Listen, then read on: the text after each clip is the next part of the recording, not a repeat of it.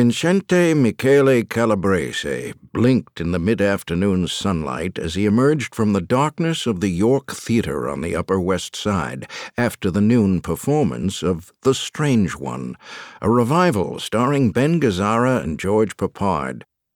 He sprinted for the subway, and as he rode downtown toward his next movie, he was still gripped by the performances of the two young actors who had been among the most promising of their generation. Woody Allen's movie Bananas was next, at the Bleecker Street Cinema, and he would make a 7 o'clock double feature of Orson Welles' The Magnificent Ambersons and Othello. He was short of his record of 7 movies in 16 hours, but that had been made possible by 2 3-screen houses next door to each other on 3rd Avenue, so he'd only had to take 1 subway. It was after midnight when Vinnie left the 8th Street Playhouse and started home. Each step he took toward Little Italy was taken with more foreboding. He had cut school again, and he was already a grade behind. His mother would be waiting up for him, and his father, if he were home, well, he didn't want to think about that. Vinnie was 14 and big for his age. He was already shaving every day, and girls 3 and 4 years older were taking him seriously. He didn't have a lot of time for girls, though. When he wasn't in school or at the movies, he was running errands for a loan shark in the neighborhood, which paid for his movie tickets. Since the age of 6, when he had belatedly seen his first film, Vinnie Callabrese had been to the movies nearly 2,000 times.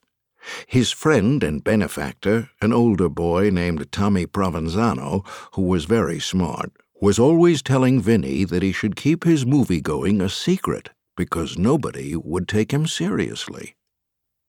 He had seen some favorite films 4 or 5 times, but Othello had been a new experience for Vinnie. He hadn't understood much of the dialogue, but he had been able to follow the story, and the dark drama had riveted him to his seat. He knew guys like Iago on his own block. He admired them. He learned from them. Vinnie walked up the 5 flights, his heart pounding from more than the exertion. What if the old man were home? He inserted his key into the lock and turned it as silently as possible, then slipped into the 4-room railroad flat. All was quiet. He sagged with relief as he stood still in the kitchen, letting his breathing return to normal. It would be easier if his mother didn't see him until morning, when her anger would have abated a little. "Bastard," a voice behind him said. Vinnie spun around to find his father, Onofrio, sitting in a kitchen chair, leaning against the wall, a pint bottle of cheap whiskey in his hand. Onofrio didn't bother using a glass anymore. "Bastard from hell," his father said. "You were never mine. Your mother laid down with the mailman, the butcher, somebody." "Don't you talk about my mother that way," Vinnie said, his voice trembling. Onofrio stood up and took a long swig from the bottle, then set it on the sink beside him. "You talk back to me?" He unbuckled his wide belt and slipped it from his trousers. "You want this, huh?" "Don't you talk about my mother that way," Vinnie repeated. "Your mother is a whore," Onofrio said, almost conversationally. "That's why you are the bastard." He flicked the belt out to its full length. This time the buckle was not in his hand, but at the swinging end of the belt.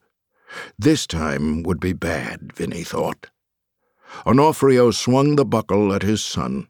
It made a whirring sound as it moved through the air. Instinctively, Vinnie ducked, and the heavy buckle passed over his head.